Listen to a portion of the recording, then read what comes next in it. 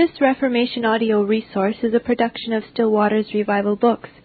There is no copyright on this material, and we encourage you to reproduce it and pass it on to your friends. Many free resources, as well as our complete mail order catalog containing classic and contemporary Puritan and Reformed books at great discounts, is on the web at www.swrb.com.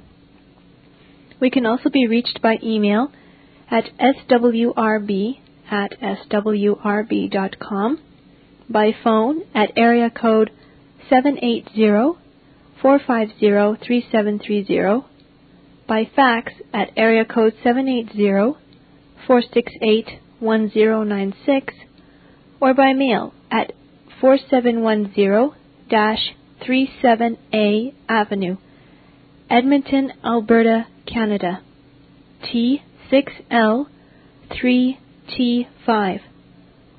If you do not have a web connection, please request a free printed catalog. Repentance, What Saith the Scriptures, by A. W. Pink, as read by Samantha Elosice. Introduction. One of the divinely predicted characteristics of the perilous times in which we are now living is that evil men and seducers shall wax worse and worse, deceiving and being deceived. 2 Timothy 3:13. The deeper reference of these words is to spiritual seducers and deceivers. Men with captivating personalities, men who occupy a prominent place in Christendom, men with an apparently deep reverence for Holy Writ, are beguiling souls with fatal error. Not only are evolutionists, higher critics, and modernists deluding multitudes of our young people with their sugar-coated lies, but some who pose as the champions of orthodoxy and boast of their ability to, quote, rightly divide the word of truth, end of quote, are poisoning the minds of many to their eternal destruction. Such a charge as we have just made is indeed a serious one, and one which is not to be readily received without proof. But proof is easily furnished. The Word of God teaches plainly that in this dispensation, equally with preceding ones, God requires a deep and sincere repentance before He pardons any sinner. Repentance is absolutely necessary to salvation, just as necessary as is faith in the Lord Jesus Christ. Except ye repent, ye shall all likewise perish. Luke 13:3. Then hath God also to the Gentiles granted repentance unto life. Acts 11:18. For godly sorrow worketh repentance not to be repented of. 2 Corinthians 7 verse 10. It is impossible to frame language more explicit than that. Therefore, in view of these verses and others yet to be quoted, we cannot but sorrowfully regard those who are now affirming that repentance is not, in this dispensation, essential unto salvation, as being deceivers of souls, blind leaders of the blind. A careful comparison of the prominent place which is given to repentance in the New Testament, with the very small place it has in present-day teaching, even in so-called orthodox pulpits, brings to light one of the most significant and solemn signs of the times. Some of the most prominent of those pleased to style themselves teachers of dispensational truth insist that repentance belongs to a past period, being altogether Jewish, and to deny in toto that in this age God demands repentance from the sinner before he can be saved, thus blankly repudiating Acts 17:30, quote, but now commandeth all men everywhere to repent, end of quote. When it is borne in mind that these men are most diligent students of Scripture, we can but sorrowfully see them in the fulfillment of those words, ever learning and never able to come to the knowledge of the truth. 2 Timothy 3 verse 7. Others, in their recoil from salvation by reformation, have failed to duly preserve the balance of truth, and give proper place to such scriptures as, He that covereth his sins shall not prosper, but whoso confesseth and forsaketh them shall have mercy. Proverbs 28:13. And, Let the wicked forsake his way, and the unrighteous man his thoughts. and let him return unto the Lord, and he will have mercy upon him. Isaiah 55:7. It is not that there is anything meritorious in a sinner's compliance with this righteous demand of God, but that the claims of the Holy One must be pressed on those who have transgressed against him. Yet that is just the thing the haughty rebel desires to hear about least of all, and the sad thing is that so many are now, wittingly or unwittingly, withholding that which is unpalatable to men, but which is honoring to God. How widespread this withholding is may be quickly discovered by an examination of present-day tracts purporting to explain how a sinner may be saved. In most of them not a word is said about repentance. Even where it is held that repentance is necessary before a sinner can be saved, only too often the most shallow and superficial views are entertained of what repentance really is. In many circles it is assumed that if a person sheds tears or appears to be broken-hearted on account of the evil course he has followed, this is clear proof that a saving work of divine grace has begun in that person's heart. But this by no means follows. The prickings of an uneasy conscience are not the same as the conviction of sin which is produced by the Holy Spirit. Esau wept, and wept bitterly, yet he was not regenerated. Felix trembled under the preaching of Paul, but there is no hint in Scripture that he has gone to heaven. Multitudes are deceived on this very point, and there is very little in present-day ministry which is calculated to undeceive them. Every one of us who values his soul and is concerned about his eternal destiny will do well to carefully examine his repentance in the light of Scripture and ascertain whether it be of man or from God, natural or supernatural. The first occurrence of the word repent furnishes the key to its meaning and scope. In Genesis 6:6 we read, "And it repented the Lord that he had made man on the earth." The language is figurative, for he who is infinite in wisdom and immutable in counsel never changes his mind. This is plain from, "God is not a man that he should lie, neither the Son of Man that he should repent," Numbers 23:19, and "The strength of Israel will not lie nor repent, for he is not a man that he should repent," 1 Samuel 15:29, and again, "With whom is no variableness, neither shadow of turning," James 1:17. Thus, in the light of these definite statements, we are compelled to conclude that in Genesis 6:6 and similar passages, the Almighty condescends to accommodate himself to our mode of speaking and express himself after a human manner, as he does in Psalm 78:65, Psalm 87:6, Isaiah 59:16, and other places. Now, by carefully noting the setting of this word in Genesis 6:6 and attentively observing what follows, we discover first that the occasion of repentance is sin, for in Genesis 6:5 we read that God saw that the wickedness of man was great in the earth. Thus, repentance is a realization of the exceeding sinfulness of sin. Second, that the nature of repentance consists in a change of mind. A new decision is formed in view of the deplorable conditions existing. It repented the Lord that he had made man. Third, that genuine repentance is accompanied by a real sorrow for sin, for that which necessitated the change of mind, and it grieved him at his heart. See also 2 Corinthians 7, verse 10. Fourth, that the fruit or consequence of repentance appears in a determination to undo, that is, forsake and rectify as far as possible, that which is sorrowed over. And the Lord said, "I will destroy man," verse 7. All of these elements are found in a repentance which has been produced in the heart by the gracious and supernatural operation of the Holy Spirit. Let us now consider, first, its necessity. This is discovered by a contemplation of the law, for by the law is the knowledge of sin, Romans 3, verse 20. Where there is no expounding and enforcing of the holy law of God, there can be no true, deep, saving knowledge of sin. As the Apostle Paul so plainly affirms, I had not known sin but by the law. Romans 7:7. The exceeding sinfulness of sin, Romans 7:13, is only exposed when the Spirit turns the light of God's law upon our conscience and heart. But this is preeminently an age of lawlessness, and that in every respect. And it cannot be otherwise.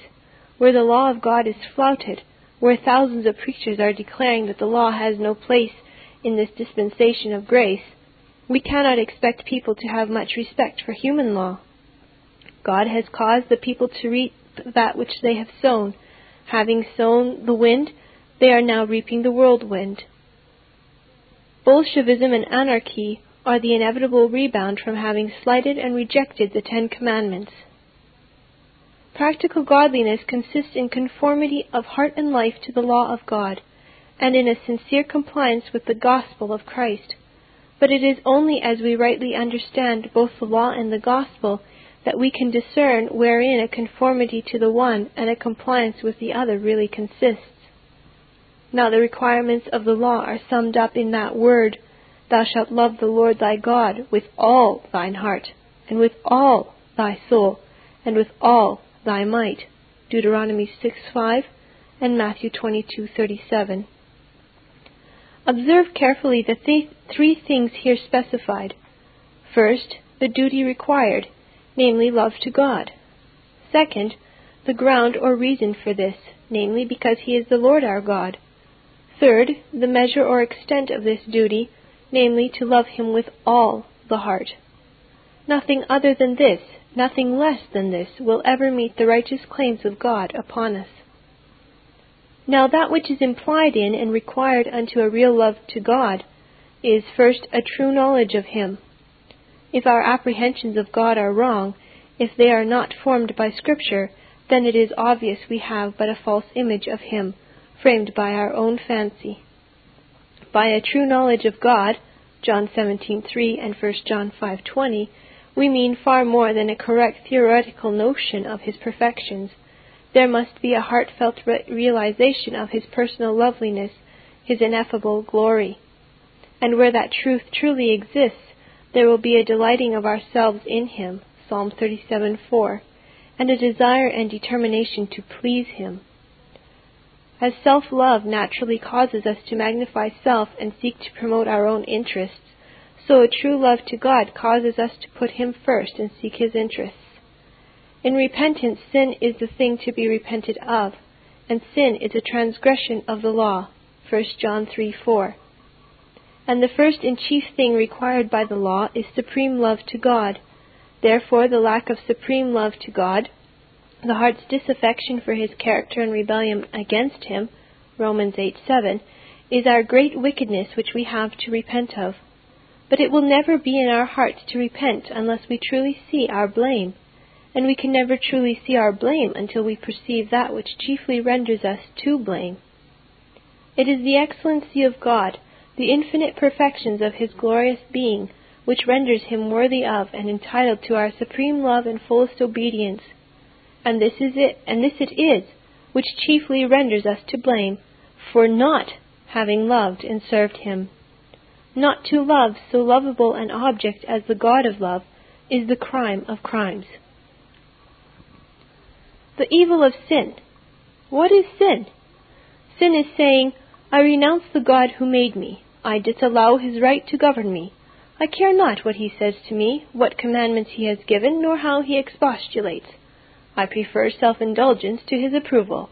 I am indifferent to all He has done to and for me. His blessings and gifts move me not. I am going to be Lord of myself. Sin is rebellion against the majesty of heaven. It is to treat the Almighty with contempt. Oh, how vastly different a thing is sin from what the world supposes. How insensible are the unregenerate to the glory of God and that which is due unto Him from us.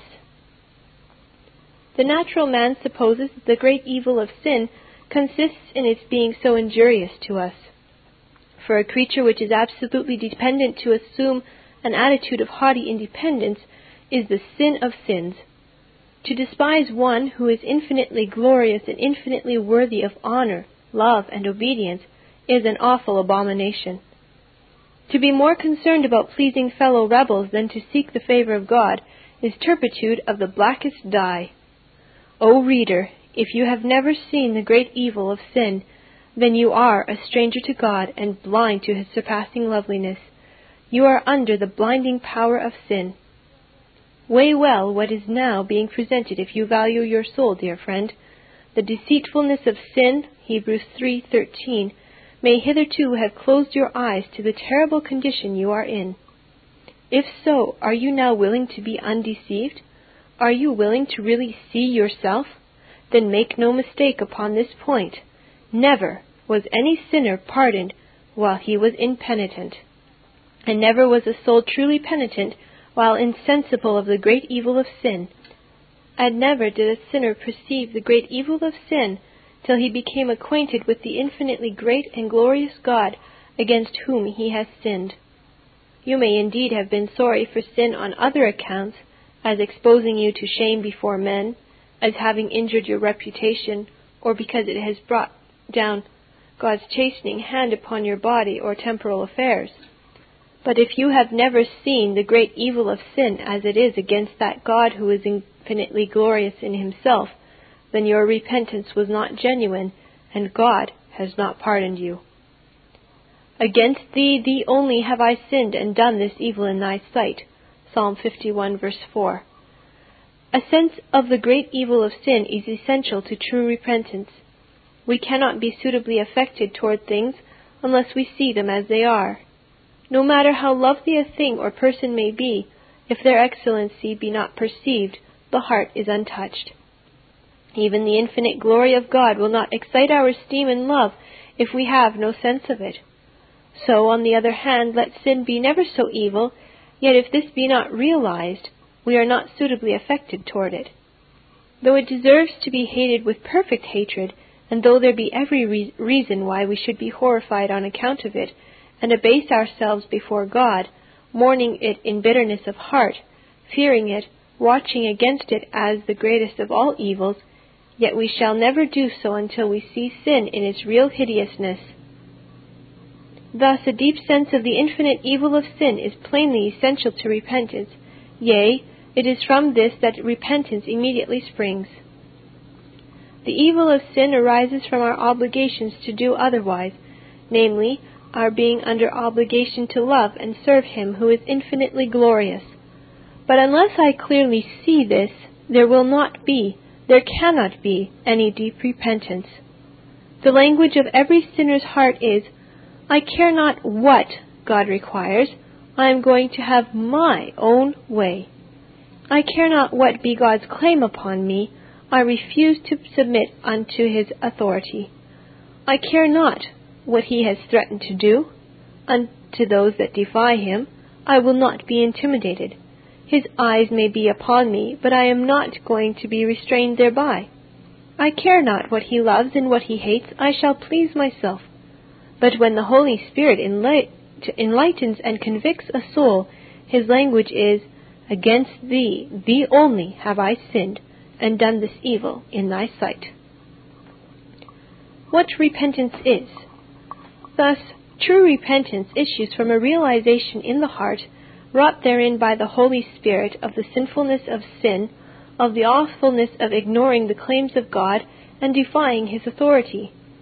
It is therefore a holy horror and hatred of sin, a deep sorrow for it, an acknowledgement of it before God, and a complete heart forsaking of it. Not until this is done will God pardon us. Whoever will take the trouble to search through the Scriptures on this point will find that it is plainly and uniformly taught by Moses and the prophets, by Christ and His apostles. Begin with what God demanded on the Day of Atonement. Whatsoever soul it be that shall not be afflicted in the same day, so far from the sacrifice removing his sins, he shall be cut off from his people. Leviticus 23:29. Weigh well the teaching of these verses.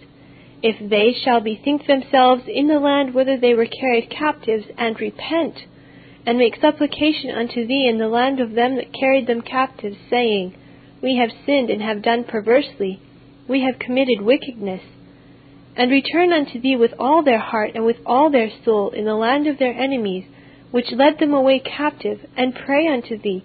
Then hear thou their prayer and their supplication, and forgive thy people that have sinned against thee. 1 Kings 8:47-50. No change in dispensation has wrought any change in the character of the thrice holy God. His claims are ever the same. For the teachings of the prophets, see Psalm 32 verse 3-5, Proverbs 28:13, Jeremiah 4:4, Ezekiel 18 verse 30-32, Hosea 5:15, Joel 2 verse 12-18. John the Baptist, the forerunner of Christ, preached, saying, Repent ye, for the kingdom of heaven is at hand. Matthew 3:2. This was as though he said, Such is the nature of the Messiah's kingdom, so holy is it, that no impenitent sinner, while such, can be a member of it and share its blessings. The promised one is on the eve of making his appearance, therefore repent ye, and thus be prepared to receive him. Thus did John preach, and many did he turn to the Lord their God. Luke 1 verse 16 and 17. The Lord Jesus taught and constantly pressed the same truth. His call was, Repent ye and believe the gospel. Mark 1:15. The gospel cannot be savingly believed until there is genuine repentance. As the ground must be plowed before it is capable of receiving the seed, so the heart must be melted ere it will welcome the Lord and Savior Jesus Christ. Therefore did he declare, Blessed are they that mourn, for they shall be comforted. Matthew 5:4. And announced that he had been sent to heal the brokenhearted. Luke 4:18. He came here to call sinners to repentance. Luke 5:32. And insisted that, Except ye repent, ye shall all likewise perish. Luke 13 verse 3 and 5. He illustrated this truth at length in the parable of the prodigal son, who came to himself, repented, left the far country, and returned to the Father, and so obtained his forgiveness. Luke 15 verse 17-20. When risen from the dead, Christ commissioned his servants that repentance and remission of sins should be preached in his name among all nations. Luke 24:47.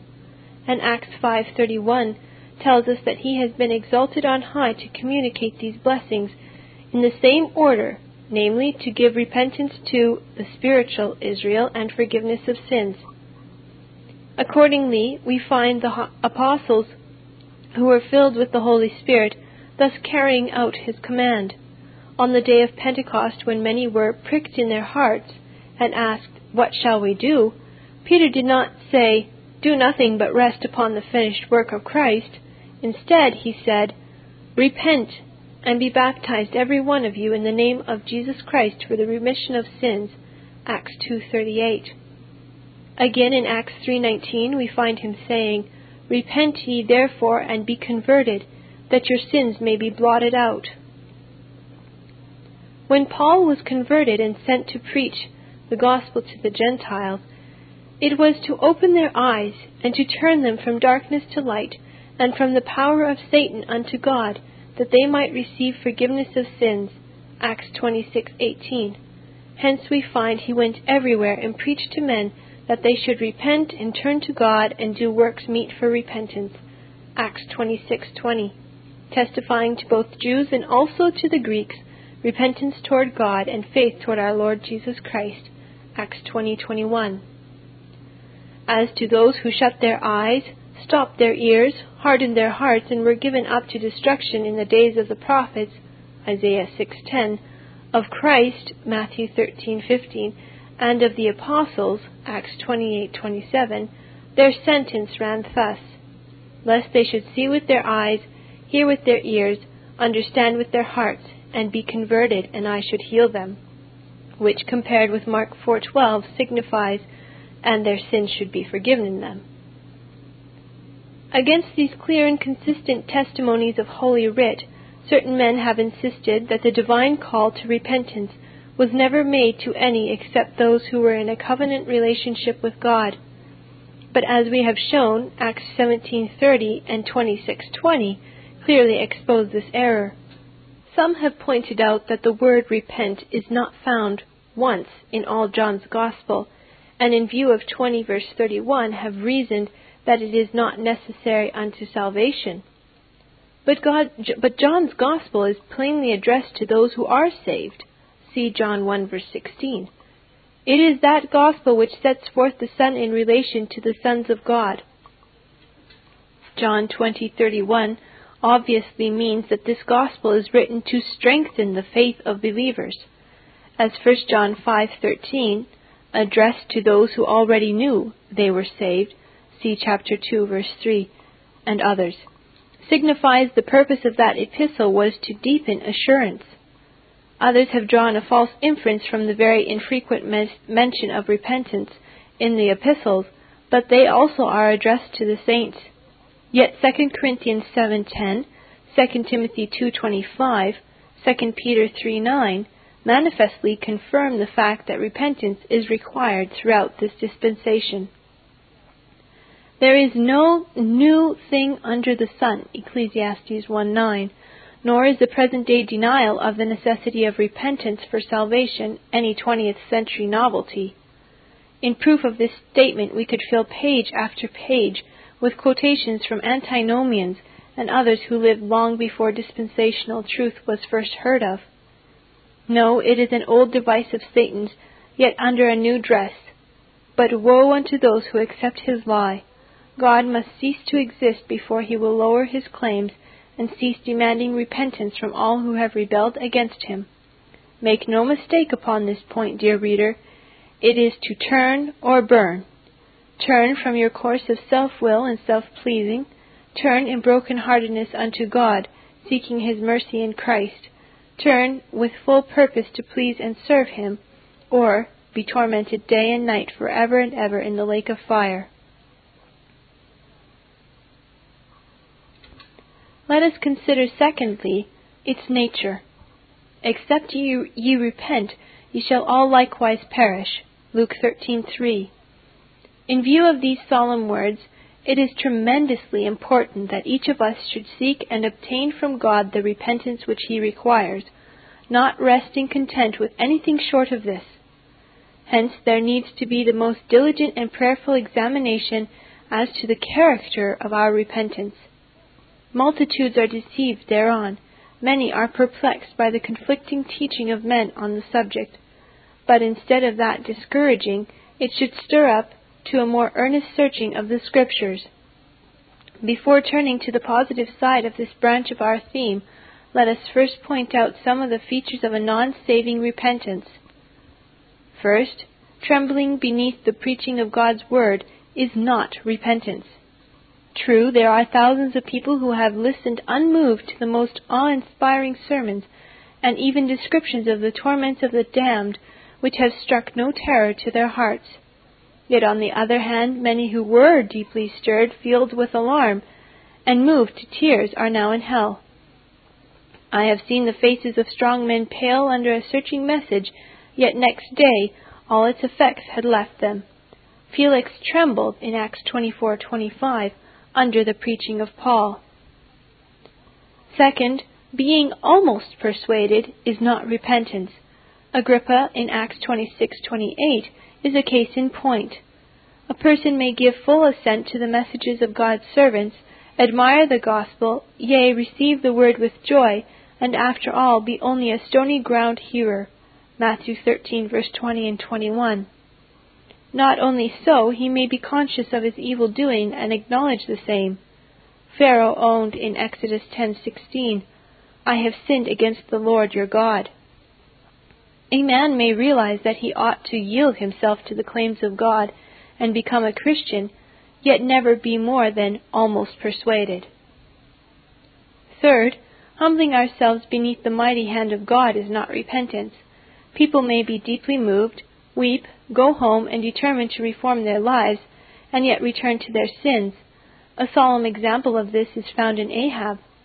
That wicked king of Israel coveted Naboth's vineyard, plotted to secure it, and gained his end by causing him to be murdered. Then the servant of God met him and said, Hast thou killed and also taken possession? And we are told that he rent his clothes and put sackcloth upon his flesh, and fasted and went softly. 1 Kings 21, verse 27 through 29. Yet in the very next chapter we find him again rebelling against God, and that he was cut off by divine judgment. Ah, my reader, you may have humbled yourself before God for a time, and yet remain the slave of your lusts. You may be afraid of hell, and yet not of sinning. If hell were extinguished, so would be the repentance of many church members. O mistake not fear of the wrath to come for a holy hatred and horror of sin. Fourthly, confessing sins is not repentance. Thousands have gone forward to the altar or mourner's bench and have told God what vile creatures they were, enumerating a long list of transgressions, but without any deep realization of the unspeakable awfulness of their sins or a spark of holy hatred of them. The sequel has shown this, for they now ignore God's commandments as much as they did before. O my reader, if you do not, in the strength of God, resist sin, if you do not turn from it, then your fancied repentance is only whitewash, paint which decorates, but not the grace which transforms into gold. Fifth, you may even do works meet for repentance and yet remain impenitent. A sinner may be convinced of the evil of his ways, turn from them, and go so far as to make restitution for the harm which he has wrought, and yet perish notwithstanding. A clear proof of this is furnished in the New Testament. Judas confessed his sins to the priests and returned their money in Matthew 27, verse 3 to 5. And then he went out from the presence of these evil men. Was he saved? No, he went and hanged himself. Oh, how this ought to make each of us tremble and search our hearts. The Greek word metanoio, which occurs most frequently as the word rendered repent, signifies a change of mind. Matthew 21:29 both illustrates and confirms that definition. Yet let it be said very emphatically that saving repentance means far more than a mere change of opinions. It is a changed mind which leads to action. Now this changed mind is not brought about by any intellectual process, but is the result of the understanding being wrought upon by the conscience, and that, as the conscience has been supernaturally ploughed up by the Holy Spirit. In consequence of this, there is a judging or condemning of self, a taking sides with God against myself. Fallen man is not on trial, but is a criminal already under sentence. John 3:18. There is none righteous, no, not one. There is none that understandeth. There is none that seeketh after God. They are all gone out of the way. They are together become unprofitable. There is none that doeth good, no, not one. Romans 3, verse 10 through 12. That is God's indictment against each of us. No pleading will avail. No excuses will be accepted. The present issue between God and the sinner is, will man bow to or endorse with his heart God's righteous verdict? It is just here that the gospel meets us.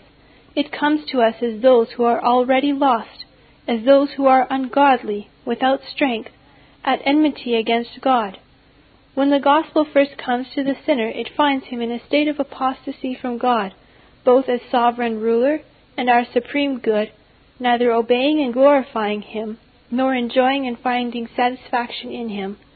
Hence the demand for repentance toward God before faith toward our Lord Jesus Christ. Acts 20:21. True repentance towards God removes this disaffection of our minds and hearts towards him, under both these characters. In saving repentance, the whole soul turns to him and says, I have been a disloyal and rebellious creature. I have scorned thy high authority and most rightful law. I will no longer live thus. I now desire and determine with all my might to serve and obey thee as my only Lord. I subject myself unto thee, to submit to thy will. Nor is the above all that a truly penitent soul says to God. He goes on, Hitherto have I been a miserable and forlorn creature, destitute of anything which could satisfy or make me truly happy. My heart has been set upon a vain world which could not meet my real needs. It has flattered and mocked me often, but never contented me. It has pierced me through with many sorrows. I forsook the fountain of living waters, and turned to broken cisterns which held none. I own and bewail my folly. I unsparingly condemn myself for my madness. I now betake myself to Thee as my present and everlasting portion. The Gospel proclaims the amazing grace of God, which is the guilty and condemned sinner's only hope. Yet that grace will never be really welcomed until the sinner truly bows beneath God's sentence against him. This is why both repentance and faith are demanded of us. The two must never be separated. When our Lord was speaking to the chief priests and elders about the rejection of John's message, the charge preferred against them was, "Ye repented not afterward, that ye might believe in him." Matthew 21, verse 32. Repentance is the heart's acknowledgement of the justice of God's sentence of condemnation. Faith is the heart's glad acceptance of the grace and mercy which are extended to us through Christ. Repentance is not simply the turning over of a new leaf and vowing that I will mend my ways. Rather, is it a setting to my seal that God is true when He declares I am without strength, that in myself my case is hopeless, that I am no more capable of doing better than I am of creating a world. Not until this is believed on the authority of God's Word shall I really turn to Christ and welcome Him, not as a helper, but as a Savior. Repentance is more than conviction of sin or terror of the wrath to come. This is clear from Acts 2, verse 37 and 38. Under Peter's searching message, the Jews were made to realize their awful guilt before God. They were made conscious of the awful fact that they had murdered the Prince of Life, and so were in terrible fear of being cast into hell. Nevertheless, though already pricked in their hearts, when they cried out, "What shall we do?" Peter said, "Repent." To a superficial mind, such a demand might appear needless, yet was it a seasonable counsel. Their being pricked in their heart was legal terror, whereas saving repentance is an evangelical judging of self, mourning over sin out of a sense of God's grace and goodness. A careful and prayerful pondering of Acts 2, verse 37 and 38 should correct more than one error which is now current in various circles. When the hearers of Peter were affrighted by their awful crime and fearful of the wrath to come, pricked in their heart, as though a sword had been run through their vitals, they cried out in anguish, "What shall we do?" The apostle did not say, "Be passive, there is nothing you can do," thus encouraging the fatal inertia of hyper-Calvinists. Nor did he say, "Believe your sins are blotted out," which is the counsel of many physicians of no value in our day. No, his reply was far otherwise, in substance amounting to this: take all the blame which belongs to you, own the whole truth unto God, do not gloss over, but confess your awful wickedness, let your uncircumcised hearts be truly humbled before Him, and then look by faith to the free grace of God through the blood of Christ for pardon, and in token that all your dependence is on His mediation and merits, be baptized in His name, and that shall be to you an eternal sign of the remission of your sins. It is manifest from the nature of the case that he who hath his eyes opened to see the glory of the divine nature, the beauty of the divine law, the infinite evil of sin, the need of an infinite atonement, and so to see his need of Christ, and at the same time views God as the supreme all-sufficient good, ready to receive every sinner that returns to Him through Christ. It is manifest, I say, that every one who is thus taught of God will repent and turn to God as his sovereign Lord and supreme good, and return through Jesus Christ, who is the way to the Father, and the only way, in the view of one thus divinely enlightened. For in the clearer light the glory of the divine nature and law is seen, in exact proportion will be the sense of the infinite evil of sin, and the need of Christ's infinite atonement and perfect righteousness. And so repentance toward God and faith toward our Lord Jesus Christ will be naturally implied in each other. He who repents in view of the glory of God, the glory of the law, and of the atonement, will in his repentance look only to a free grace through Jesus Christ for mercy, in a view of the glory of God, law, atonement, and will in doing so take the whole blame of his disaffection to the divine character, as exhibited in the law and on the cross of Christ, to himself, judging and condemning himself, and in the very act of faith repent and be converted. When therefore it is said, Believe on the Lord Jesus Christ, and thou shalt be saved, Acts 16:31, the same, inclusive, thing is meant as when it is said, Repent ye therefore and be converted, that your sins may be blotted out, Acts 3:19. For the apostolic faith implies repentance, and sometimes both together, but the same thing is always intended, for in the view of the apostles, repentance and faith were mutually implied in each other. So says J. Bellamy, 1750. A full and formal definition of repentance. Giving a more full and formal definition of repentance, we would say, repentance is a supernatural and inward revelation from God, giving a deep consciousness of what I am in His sight, which causes me to loathe and condemn myself, resulting in a bitter sorrow for sin, a holy horror and hatred for sin, a turning away from or forsaking of sin. It is the discovery of God's high and righteous claims upon me, and of my lifelong failure to meet those claims. It is the recognition of the holiness and goodness of His law, and my defiant insubordination thereto. It is the perception that God has the right to rule and govern me, and of my refusal to submit unto Him. It is the apprehension that He has dealt in goodness and kindness with me, and that I have evilly repaid Him by having no concern for His honor and glory. It is the realization of His gracious patience with me, and how that instead of this melting my heart and causing me to yield loving obedience to Him, I have abused His forbearance by continuing a course of self-will. Evangelical repentance is a heart apprehension of the exceeding sinfulness of sin. It is the recognition of the chief thing wherein I am blameworthy, namely, in having so miserably failed to render unto God that which is His rightful due. As the Holy Spirit sets before me the loveliness of the divine character, as I am enabled to discern the exalted excellency of God, then I begin to perceive that to which He is justly entitled, namely the homage of my heart, the unrestricted love of my soul, the complete surrender of my whole being to Him.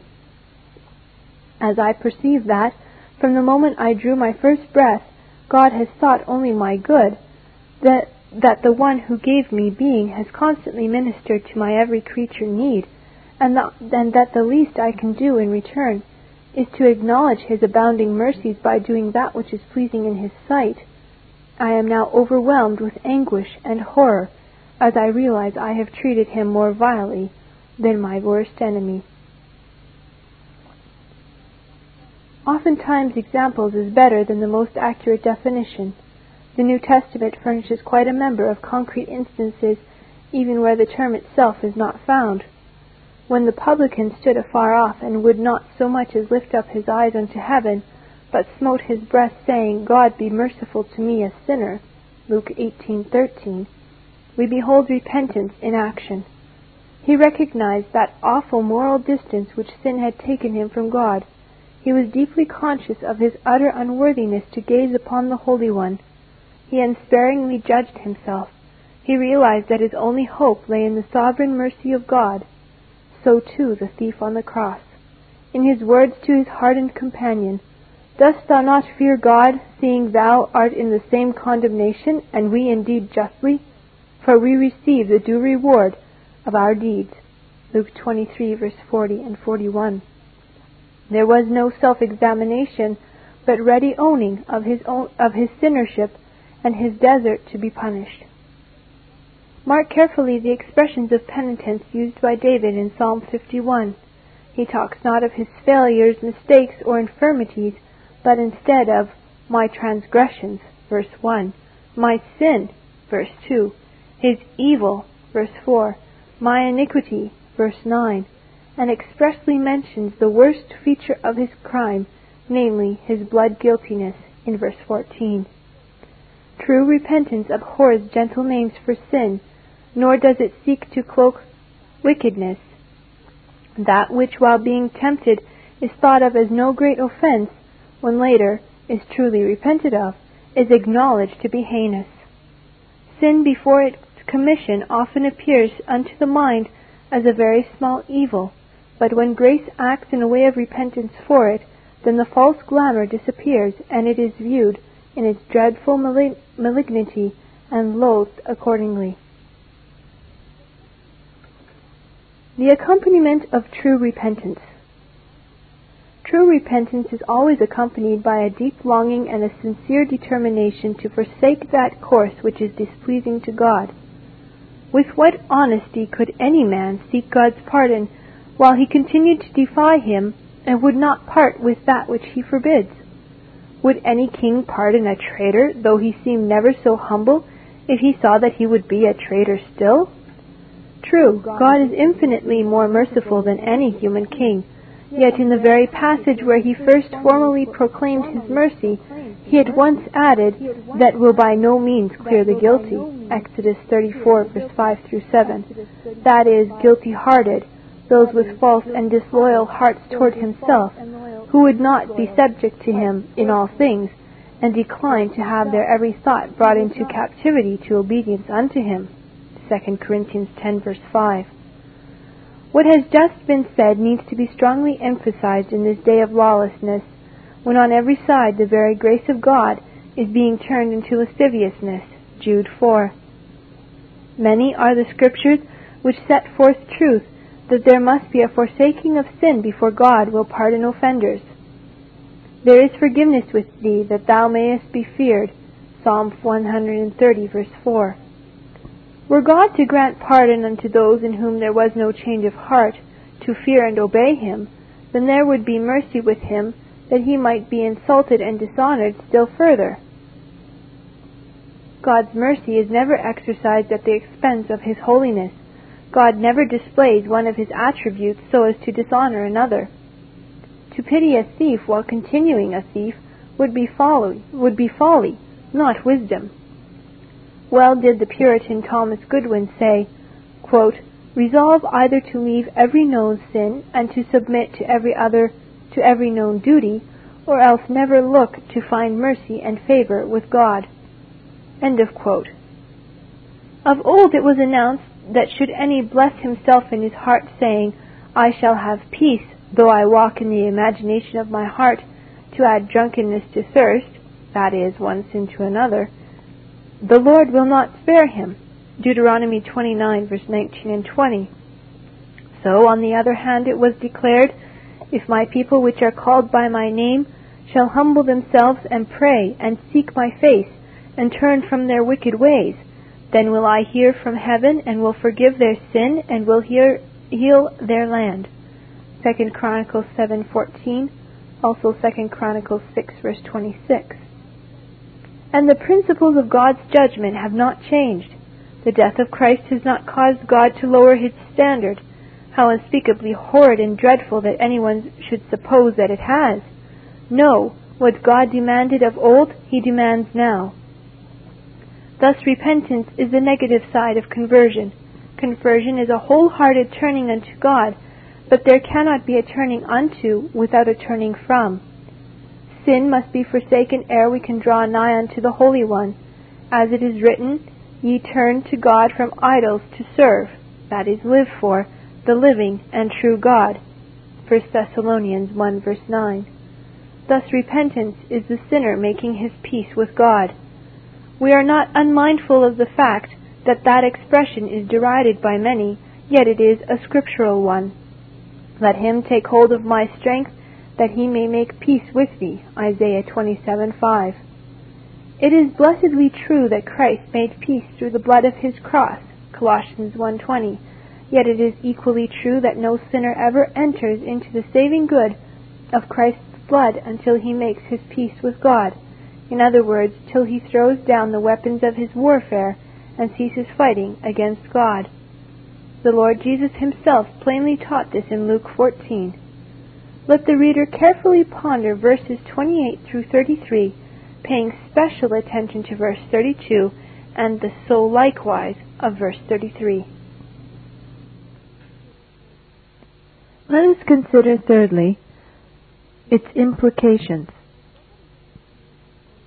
If God is an absolutely perfect and infinitely glorious and amiable being, infinitely worthy of supreme love and honor and universal obedience, and if our disaffection to the divine character and rebellion against God is altogether inexcusable and infinitely criminal, agreeable to the voice of the divine law and to the import of the cross of Christ, if God, the great governor of the universe, views things in this light, and in this view calls unto us from heaven to confess our sins, repent, and turn unto him with all our hearts, if these things are so, and they are, then the meaning of God's word is certain, the ideas designed to be conveyed by them are determinate.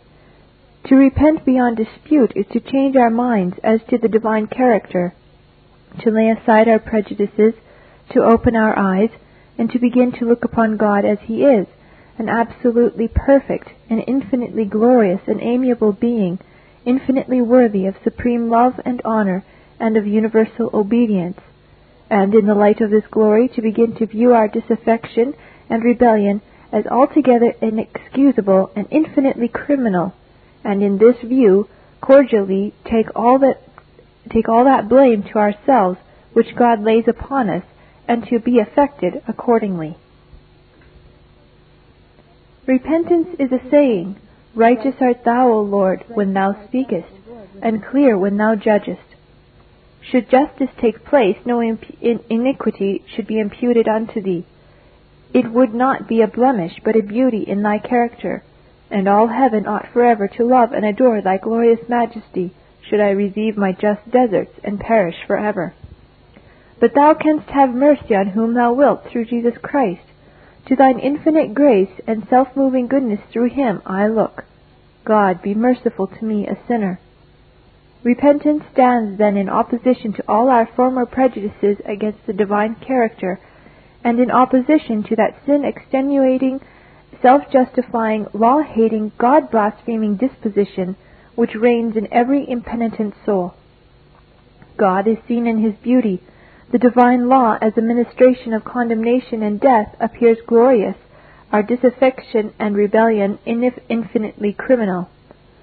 We justify God, approve his law, condemn ourselves, accept the punishment of our iniquity as worthy of God, and thus we confess, repent, and turn unto the Lord, looking only to free grace through Jesus Christ for pardon. Thus wrote J. Bellamy. Repentance then presupposes first a recognition and acknowledgement of God's claims upon us as our Creator, Governor, Provider, and Protector.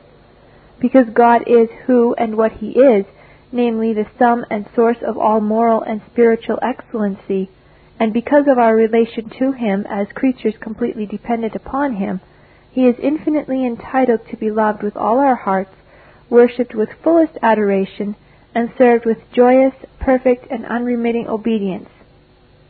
Until there is at least some measure of a clear and definite, we do not say full, recognition of this, the mind is yet under the blinding power of Satan, 2 Corinthians 4 verse 4, and the heart is yet alienated from God, Ephesians 4 verse 18.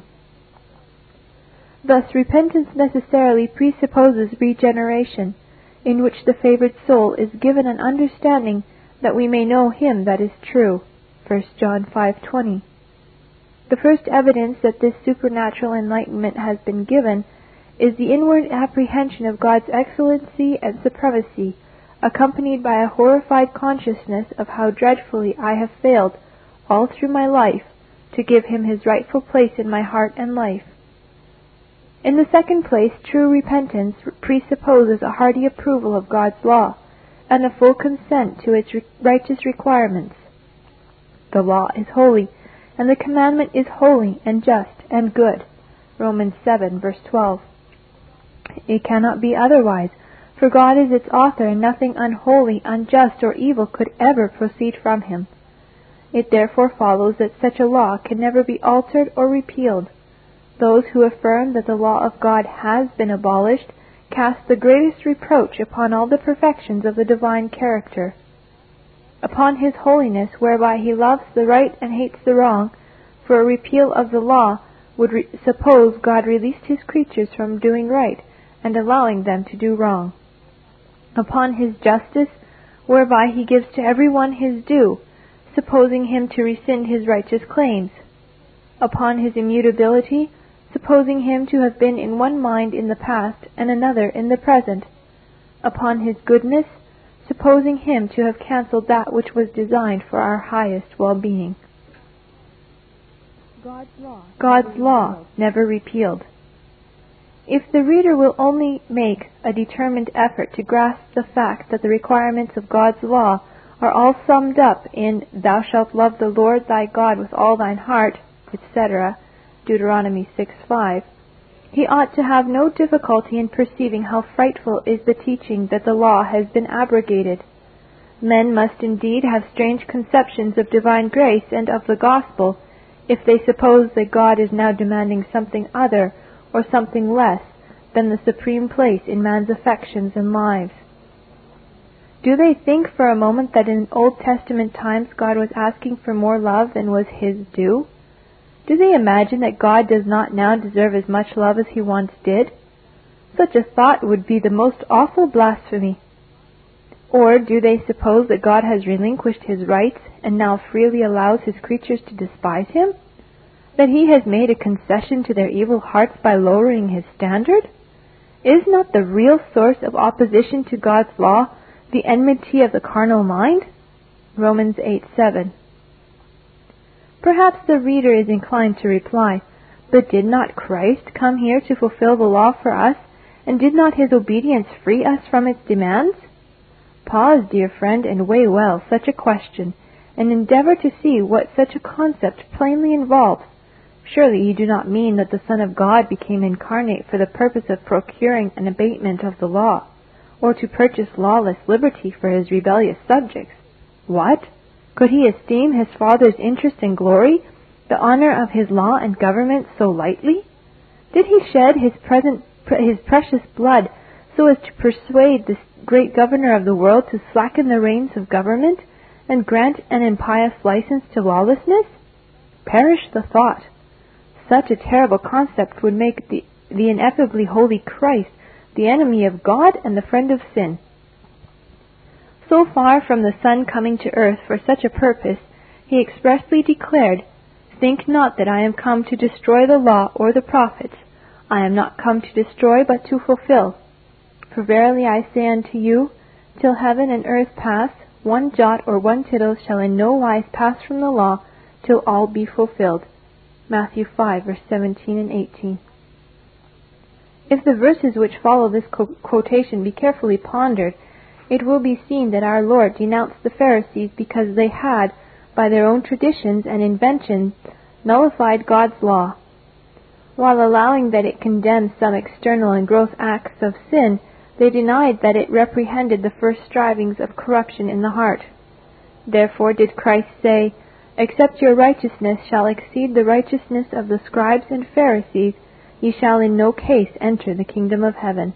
Matthew 5, verse 20. That the law of God was never to be repealed is taught again and again in Psalm 119. "Thy righteousness is an everlasting righteousness, and thy law is the truth.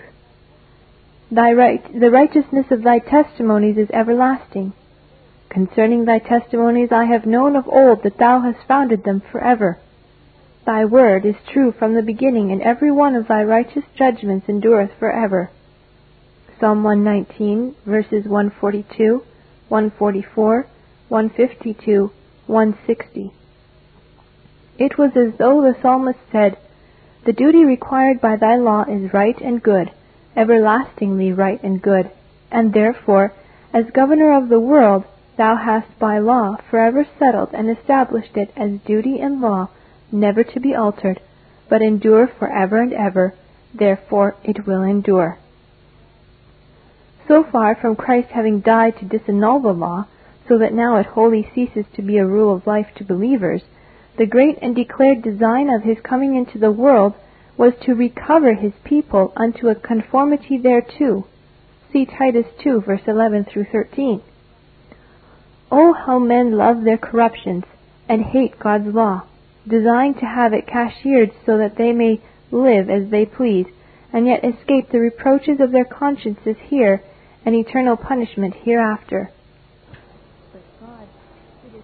But God sitteth as King forever, Psalm 29, verse 10, and will assert the rights of his crown, maintain the honor of his majesty, and the glory of his great name, and vindicate his injured law. He shall yet say, But those mine enemies which would not that I should reign over them, bring hither and slay before me. Luke 19:27. Herein we may see plainly the imperative and absolute need for regeneration, if ever a fallen creature is to be won for God, and a defiant rebel transformed into a loving subject. Because the carnal mind is enmity against God, for it is not subject to the law of God, neither indeed can be. Romans 8:7. Such is the terrible condition of every man and woman by nature. Nothing but the supernatural operation of the Almighty Spirit of God can produce a change of heart, so that one can truthfully say, I delight in the law of God after the inward man. Romans 7:22.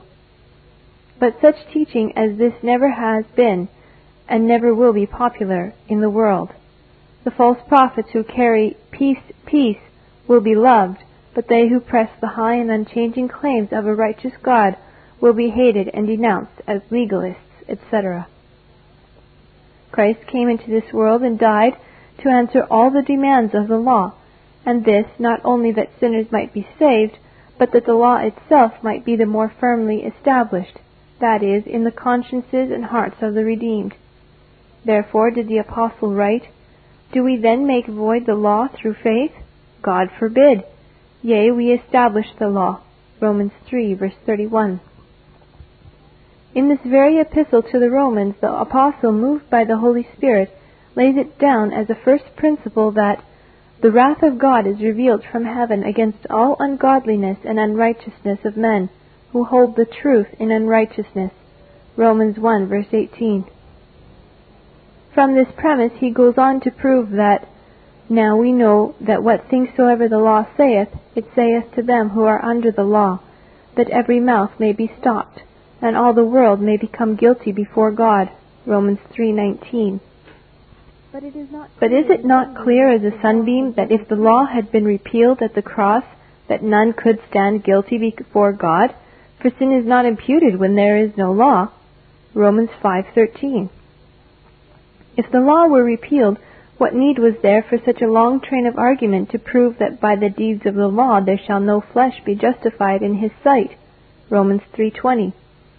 In such a case it had been quite sufficient to say that a repealed law could neither justify nor condemn anybody. Instead, the apostle shows the law requires a patient continuance in well-doing, and threatens tribulation and anguish upon every soul of man that doeth evil. Romans 2, verse 5 and 7.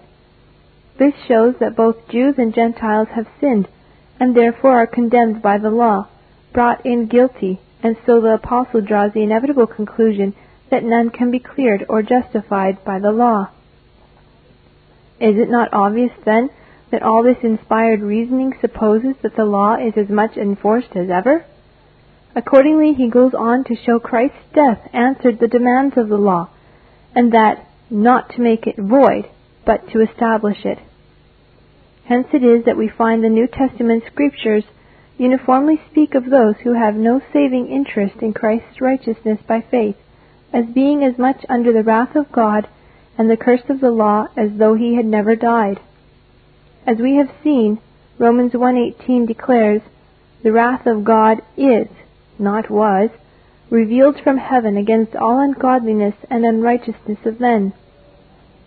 Again, in Galatians 3, verse 10, we are told, For as many as are of the works of the law are under the curse, for it is written, Cursed is every one that continueth not in all things which are written in the book of the law to do them. See also 2 Thessalonians 1, verse 7 through 9. But if the law had been repealed by the death of Christ, then all the world would have been freed from the curse, for a repealed law can neither bless the righteous nor curse the wicked. Therefore it is, we find that when Christless sinners are really awakened by the Holy Spirit to see and feel what a dreadful state they are in, they are always convinced that they are under the wrath of God and the curse of His law. See Romans 7, verse 9 through 11. And thereby they are made to understand their dire need of a Savior. But how could the Holy Spirit use the law if it had been repealed? And what of those who are never awakened and convicted by the Spirit and continue to despise the claims of God and flout His holy law? Ah, they shall find that after their hardness and impenitent heart they have but treasured up unto themselves wrath against the day of wrath and revelation of the righteous judgment of God. Romans 2, verse 5.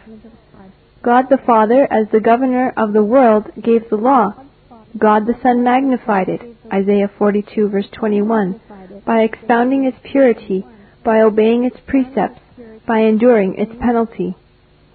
God the Holy Spirit honors the law by pressing upon the sinner its holy demands, and using it as a schoolmaster to bring him to Christ, Galatians 3, verse 24.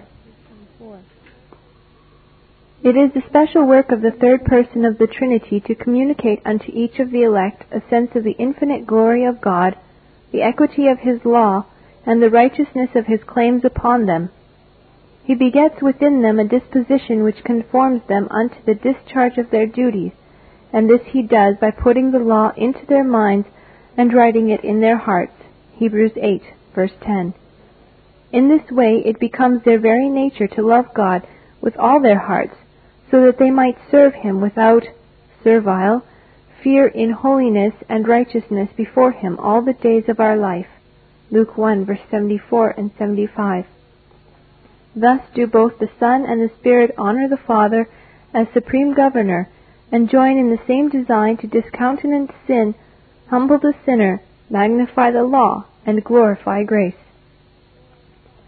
But this enforcing of the infinite glory of God, of His governmental supremacy, of His holy law, of His righteous claims, of His demand for loving obedience and an implicit compliance with all His demands, is what is left out of every false religion in the world.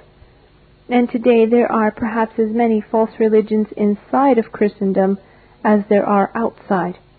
Denials of the truth, perversions of the truth, half-truths, twisted and mangled, lawlessness proclaimed under the pretense of exalting grace. Pretense, we say, for God's grace never reigns at the expense of righteousness, but through righteousness. Romans 5:21. Divine grace teaches us that, denying ungodliness and worldly lusts, we live soberly, righteously, and godly in this present world. Titus 2, verse 12. It is the ministers of Satan, deceitful workers, 2 Corinthians 11:13, who are now by their one-sided teaching causing many to turn the grace of our God into lasciviousness. Jude 4.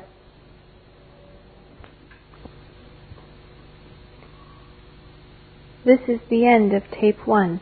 Please proceed to Tape 2. This Reformation audio resource is a production of Still Waters Revival Books. There is no copyright on this material, and we encourage you to reproduce it and pass it on to your friends. Many free resources, as well as our complete mail order catalog, containing classic and contemporary Puritan and Reformed books at great discounts, is on the web at www.swrb.com. We can also be reached by email at swrb@swrb.com, by phone at area code 780-450-3730, by fax at area code 780-468-1096, or by mail at 4710-37A Avenue, Edmonton, Alberta, Canada, T6L3T5. If you do not have a web connection, please request a free printed catalog.